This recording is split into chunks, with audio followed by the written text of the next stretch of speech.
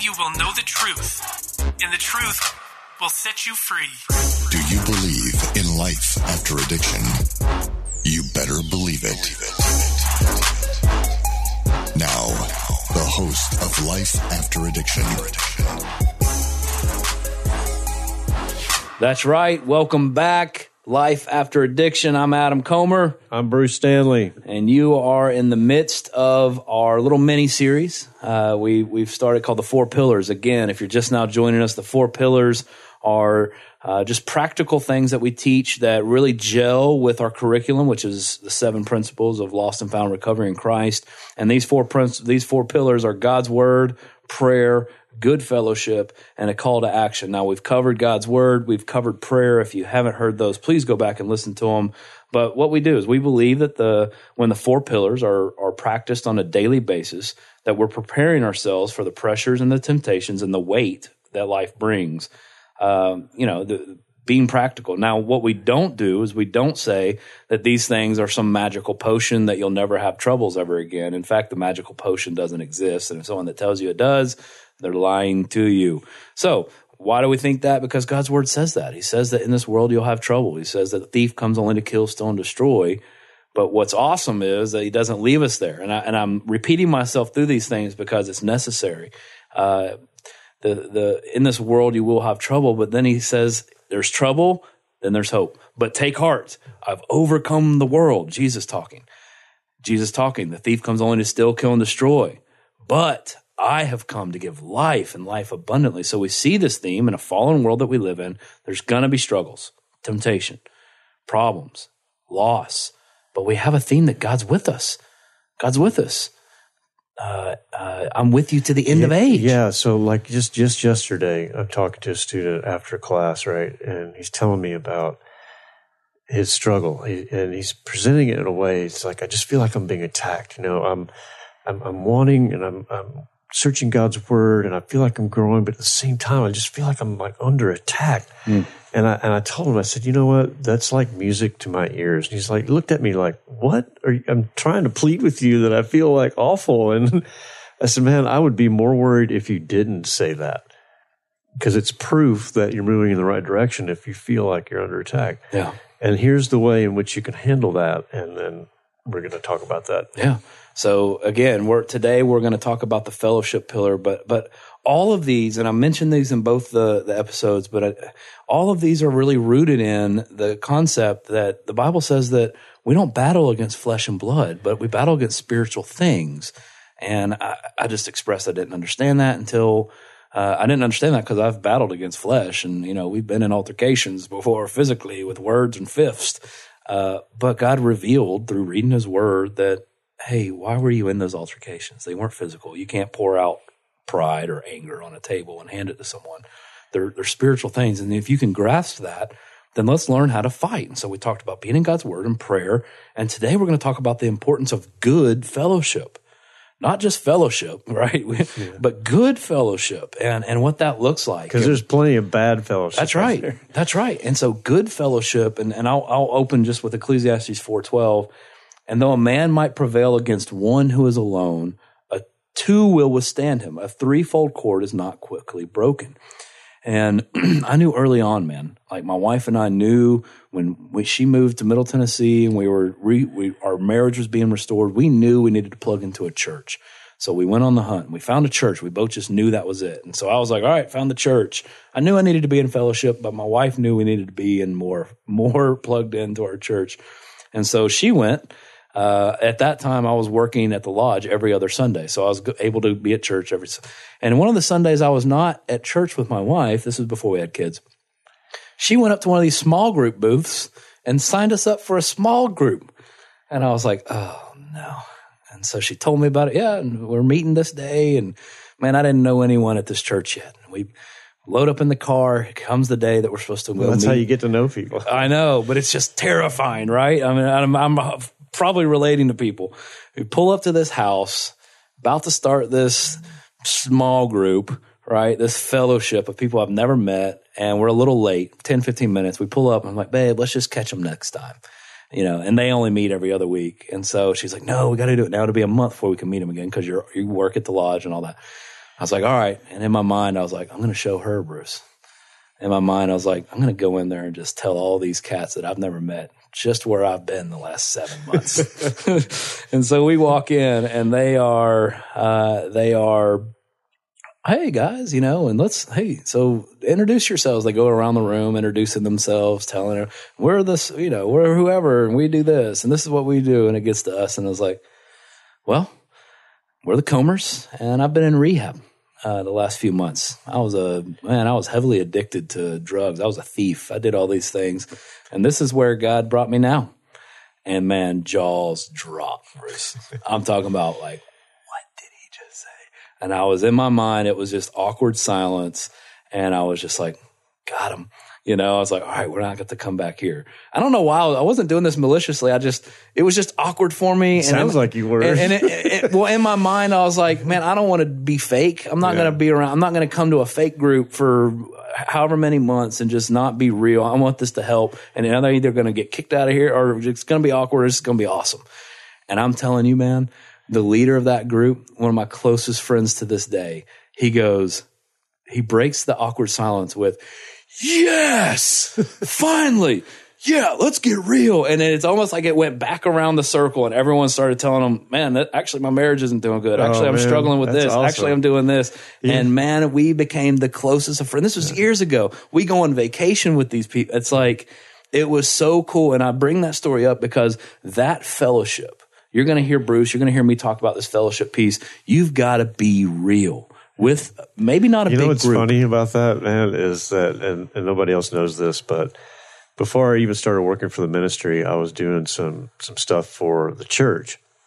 And Adam and I go to the same church, and some of those things I was doing was, because I was an art director, worked in advertising, and the church was utilizing my skills to help develop some things. And I was on a photo shoot because the church wanted some pictures of what a small group looked like, and they chose your group.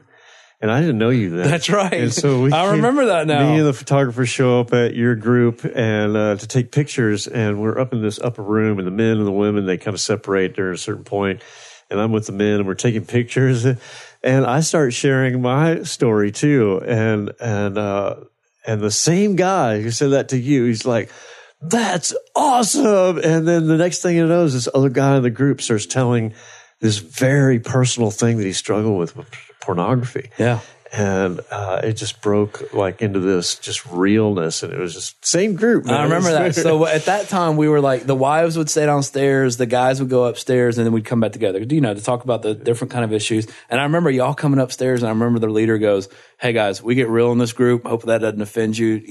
You're about to hear some things. Are y'all believers? You're both like, yeah. We're like, all right, we're about to get real. And then that's when you told your story. I was like, awesome. So, I mean, it's just this fellowship piece. It's this piece that I always say this. Like Bruce is looking at me, and there's a window behind Bruce out here in my studio office. Bruce, can you tell me, without looking, can you tell me what's on that wall back there behind you? A window. What's through the window? There's a backyard, trees, fort. Exactly. You can't tell me anything about what's going on behind you besides what you saw when you came in. But you know what? I could see everything behind you. I could see your blind spots right now, man. And you know what? You could see mine.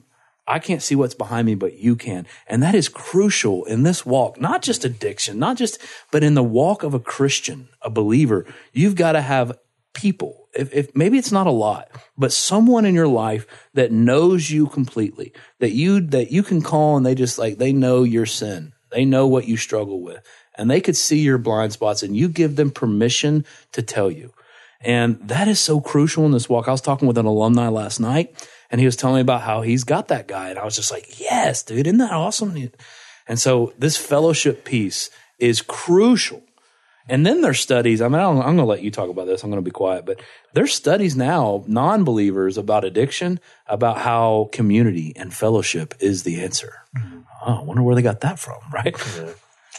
Yeah, so I think one of the things that makes yours and I story in fellowship with the church interesting is because we come from an addiction background where we're comfortable, or we've gotten used to rather, being in these circle groups where we all share what happens to us in the day. We're taught to be real, that, And some of these programs, it's you end up worshiping the meeting. It's like, well, I have to have a meeting, and I've got to do so many meetings in so many days, and if I don't do that, then I'm going to fall. So it's all surrounded around this fellowship where you get real. You tell what's troubling you. You share it with another individual, and we all understand this. In fact, so much so that if you've been in addiction recovery for a long period of time, like I was, and you walk into one of these small groups and somebody says, okay, what do you think? And you just start throwing up like all this stuff because that's what you normally do in a meeting, right? And nobody else is used to that kind of sharing, that level of sharing, right? It's usually always surface level. They don't go too deep.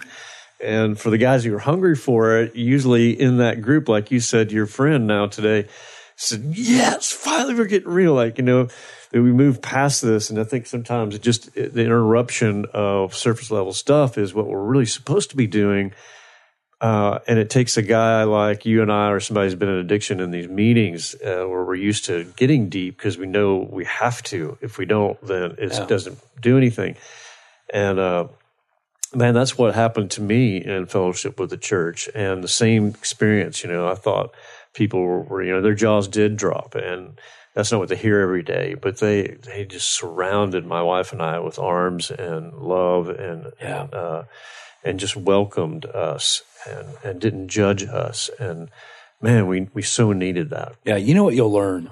What I learned, I'll use me. You know what I learned through being transparent. Now, what we're not saying go out there and just blast your deepest, darkest stuff to everyone, because there's people out there that are not. That will try to use stuff against you. You got to use discernment about who you trust, but that's not an excuse not to trust someone, right? But you know what I've learned? I've learned, Bruce, that through being transparent and allowing people in and to know me fully, and then them allowing me to know them fully, everyone is jacked up, man.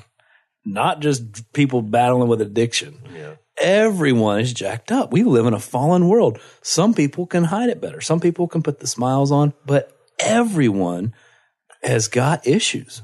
And when you create an atmosphere of transparency and love without judgment and helping people, walking beside someone with encouragement, being there for someone. Hey, and if I give a guy permission to be like, hey man, you probably shouldn't have talked to your wife like that, when you were over. And at first, if I respond wrong, and then go back and just be like, man, you're right. If I give a guy permission to speak in my life without me being so prideful, you know how beneficial that is for me? Mm-hmm. Man, it's growth. It's what God uses that to help sanctify us. He uses his people. Iron sharpens iron, right? Yeah, absolutely. So let's talk about good fellowship. What is good fellowship as opposed to bad fellowship? Sure. And I think bad fellowship would be anything. So let me preface this then. Good fellowship doesn't mean necessarily sitting around in a circle, singing Kumbaya, doing Bible studies, right? That is good fellowship, but that's not where it ends. You could be having good fellowship going down a river fishing for trout. You could have good fellowship playing a board game. You could have good fellowship playing sports, whatever it may be, having a conversation, going to a movie, whatever it may be.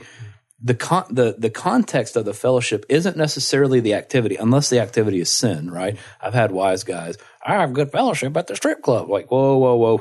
Back up. That's bad fellowship. That's sin. Anything that leads to sin. It's the mindset. It's what you guys are you bringing God glory as you're fishing? Are you honoring God as you're playing sports? Are you like-minded, having good conversations? Those kind of things, because when you do, it's uplifting. It's good fellowship. It's bringing life and not death. If you're having death talk, is what we like to say around the camp, right? When you're talking about the things that led you to rehab, that's probably not a good. If you're glorifying those things, you're in the wrong spot, bro. Yeah. So 2 things I want to talk about that in good fellowship is things that God asks us. Let me rephrase that. The thing God commands us to do in good fellowship. Two things that I've learned in that is, one, because some people can say, Adam, hey, out fishing on the river in the morning on a Sunday, hey, that's my church. Yeah. That's my church time. That's what I'm doing. And I usually bring a buddy and we talk about God and whatever. Although that is good fellowship, it can't replace a command that God tells us in that we are to gather and we are to be part of a Absolutely. fellowship. The corporate gathering. Absolutely. In fact, here in Hebrews chapter 10, verse 24 and 25, it says, "And let us consider how to stir up one another to love and good works, not neglecting to meet together as the habit of some, but encouraging one another, and all the more as you see the day drawing near." So here, the second thing in that is, one, we must be part of a church. We must be part of a corporate God fellowship that we worship together.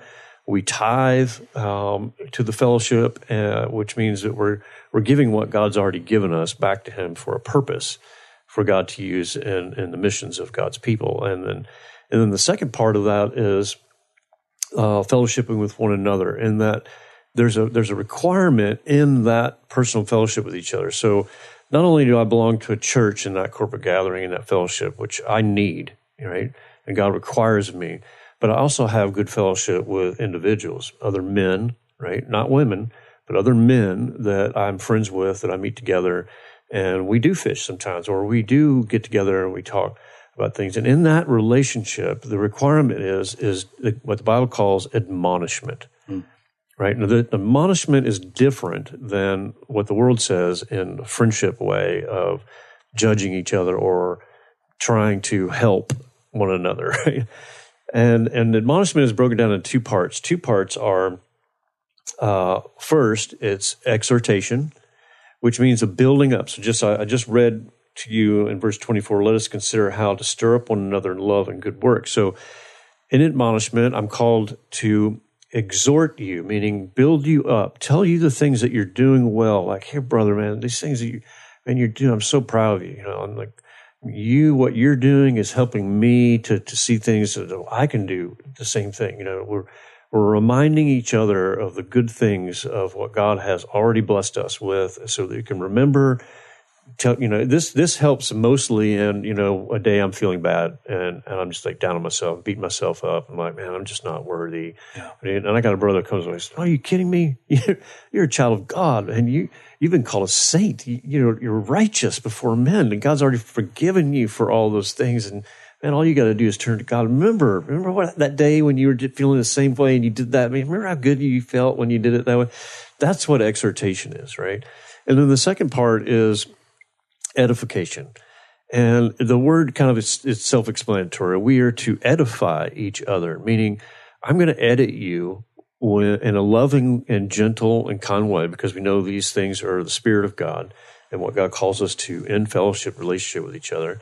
Is I'm not going to come at you angry. I'm not going to come at you in correcting you, but with a glad heart, with a kind heart, with a gentle spirit.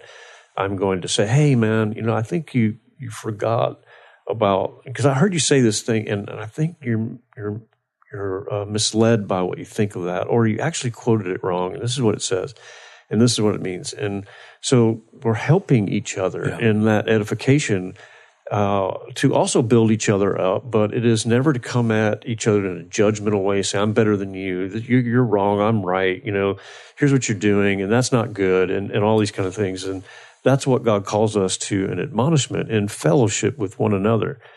Now, you're not going to stand up in a church and do that, but you could do that with a brother, and a brother could do that with you. Right. In the same way he says, "I've given somebody permission to admonish me." And that's a big piece. You got to lay down pride and give someone permission, right? Yeah.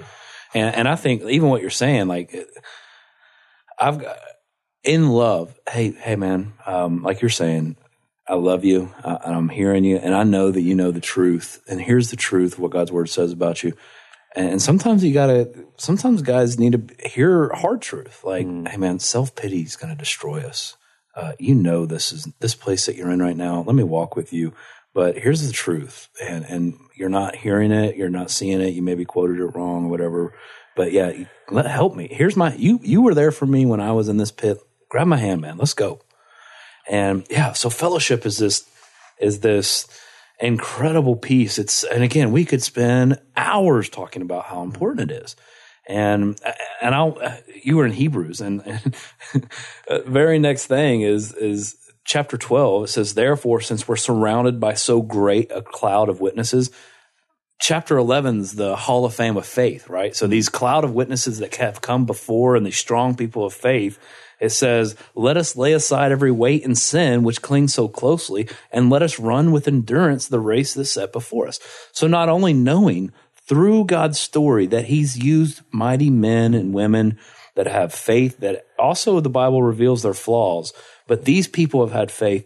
I mean, I wonder how much more is it if you are surrounded by people who have people of faith and like-minded that love Jesus that are surrounded by you, how much will that also help with laying aside weight and sin and helping you run this race with endurance?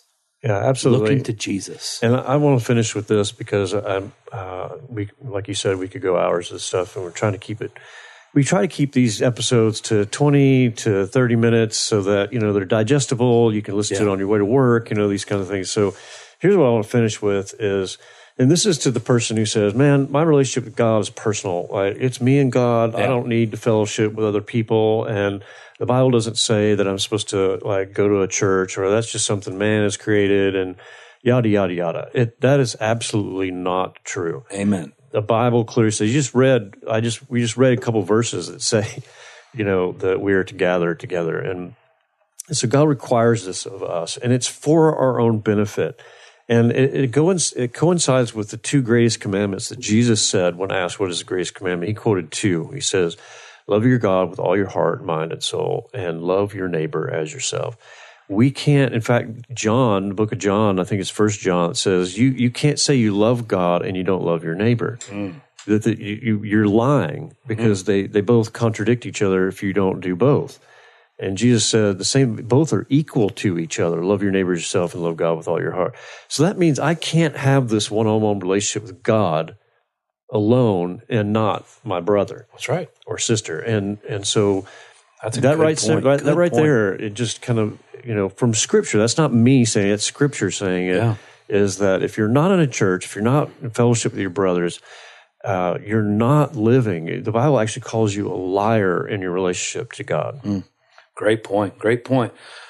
All right. Life after addiction. This was pillar number 3. We got one more. Hey, we're going to challenge you. Now you've got 3, 7 days. For the next 7 days, be in God's word every day. Pray every day.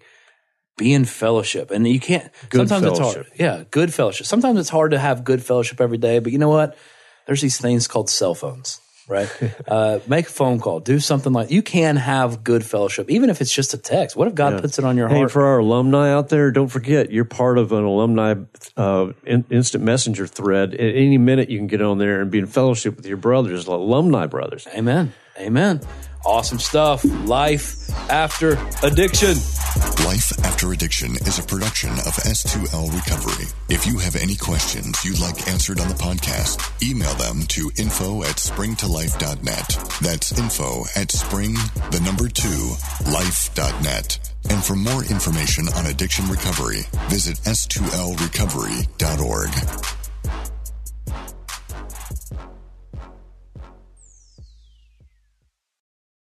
Hey there, it's Nicole Eunice from the How to Study the Bible podcast, and I'd love to invite you to join us as we weekly discover a passage of God's Word together. From beginning to end, from principles to practicals, we are here to make sure that God's Word is powerful and relevant to your life. If that sounds like something you're looking for, I would love to invite you to subscribe. You can go to lifeaudio.com and search How to Study the Bible, and we'll see you there.